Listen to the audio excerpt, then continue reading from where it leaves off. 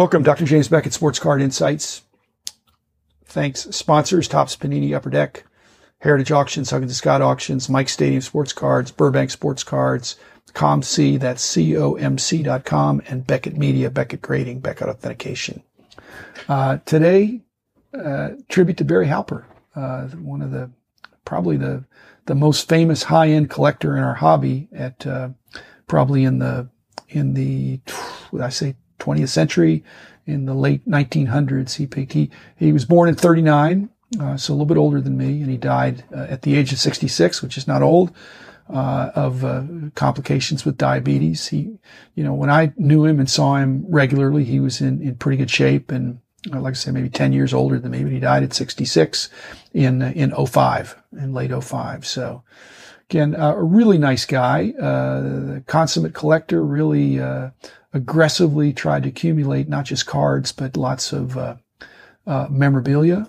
His source, he was the CEO or president or whatever. I have his business card somewhere, but he was Halper Brothers Paper Products, which was, I think, napkins and paper plates and paper cups and hospitality type things. But I went to his whatever it was, factory or office one time. I spent the day with him, and we looked at his collection, and he was picking my brain on things, and it was a lot of fun. He's really a baseball guy, again, almost exclusively baseball and mostly Yankees. So very enjoyable. And he's, of course, as he was, I think, getting not so well, he was donating and selling his collection, and there's still occasional references to Barry's pedigree or provenance. I wouldn't say he was a dealer. I mean, he had a lot of things that came through his hands, and he loved to trade. He did buy things, but he loved to trade, and was a collector in the sense that whenever he collected a card, a set, or some memorabilia, it was, with the time I spent with him, it was a lot more about the story, not about how much he paid, but about the story. And I shared that with him, even though I was kind of known as the price guide guy. I mean, a lot of my time was spent really digging into the rarities and why the prices were higher or lower of certain things. And so Barry just really enjoyed that. So we had some great conversations. Like I said, almost exclusively baseball, a little bit of pop culture, but so much baseball. And he knew his older cards. He didn't really have much interest in brand new cards, but he had a lot of knowledge about the older cards. And he had a story for each of his things. And there have been some of his stories that have been kind of refuted.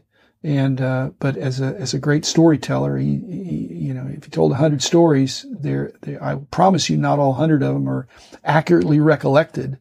But for him, it was about the stories, and he loved talking about that. Took me into his basement, and first of all, you go up to his front door, and he truly did have a doorbell that rang, "Take me out to the ball game," and then down to his basement, which is a nicer basement than most people's living room. But he had the proverbial dry cleaning rack that rotated with all these Hall of Fame jerseys from the 20th and 19th century, and had his very nice cabinets that were not hidden, but they were just nicely, he could pull out a Gaudi set or something, and he had this red leather glove chair that was just fascinating. That was something that inspired by Marilyn Monroe, which is one of his favorites. I mean, he was personal friends with Joe DiMaggio and Mickey Mantle, and again, just loved the Yankees. Was a 1% owner, which kind of a limited partner, but still, 1% of $1 billion is $10 million, and he was. But he loved the Yankees. He loved the Yankees.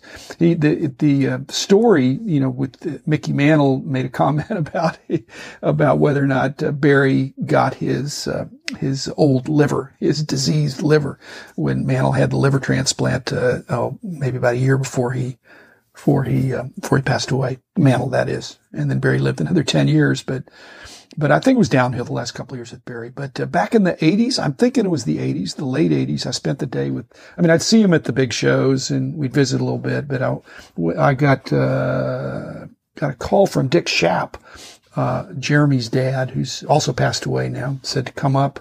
And I don't know, it might have been Sports Illustrated or something. Somebody was doing a story on the hobby, and Dick Schaap was doing it. And we were going to huddle up at Barry's house, and it was just the three of us. And, I guess I was going to talk about cards, and Barry was going to talk about memorabilia. And it was going to be a positive thing. And I just don't remember where that was or where it came out, but it was, a couple of guys that were a little bit older than me. They both probably were old enough to be an older brother, not old enough to be a dad, which was really pretty cool. And to spend the day with those guys just talking about stories was really cool. And cards and memorabilia. He was, in his defense, I'm realizing that some of the stuff that he has, that has his pedigree has been, like I said, it's not what it was said to be.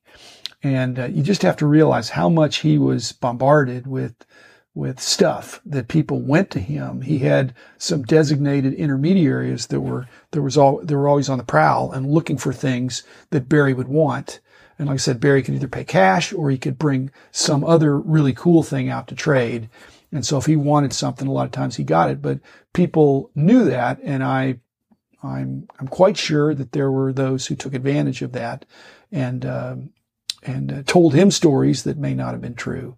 I'm not saying anybody's perfect, but I just am saying I know how those things can happen. So he was, I think he went out looking for stuff, but mainly I think most of his stuff, he was hands-on with the cards and some of the memorabilia, but there's no way he could have been everywhere to get all that he got. So he like I said, mainly was using these intermediaries who were legendary names in the industry as well, who had great contacts and were really hitting, getting out there to see anything interesting and valuable and rare. I asked Barry, I said, well, what do you have on your want list for your cards when I was with him? And he said, I don't have a want list. I said, what do you mean? You don't know what you need? He said, no, I have everything I know that I know of that I want. I have. And, I said, well, how do you complete the sets? And it was basically like, well, and he was in a different league than I was in at the time. He just said, well, I just get the complete set. So back in those days, that was hard to do. You'd have to piece them together, but, for enough coin, you can, purchase a complete set. And his finders, his intermediaries knew that's what he liked, that he preferred to check something off. So by the late 80s or so, because he wasn't continuing to collect seriously with any new stuff, but all that older stuff from the 30s, he like I said, he had every card that he said he knew of, which doesn't mean he had every card. It just meant he had every card that he knew of.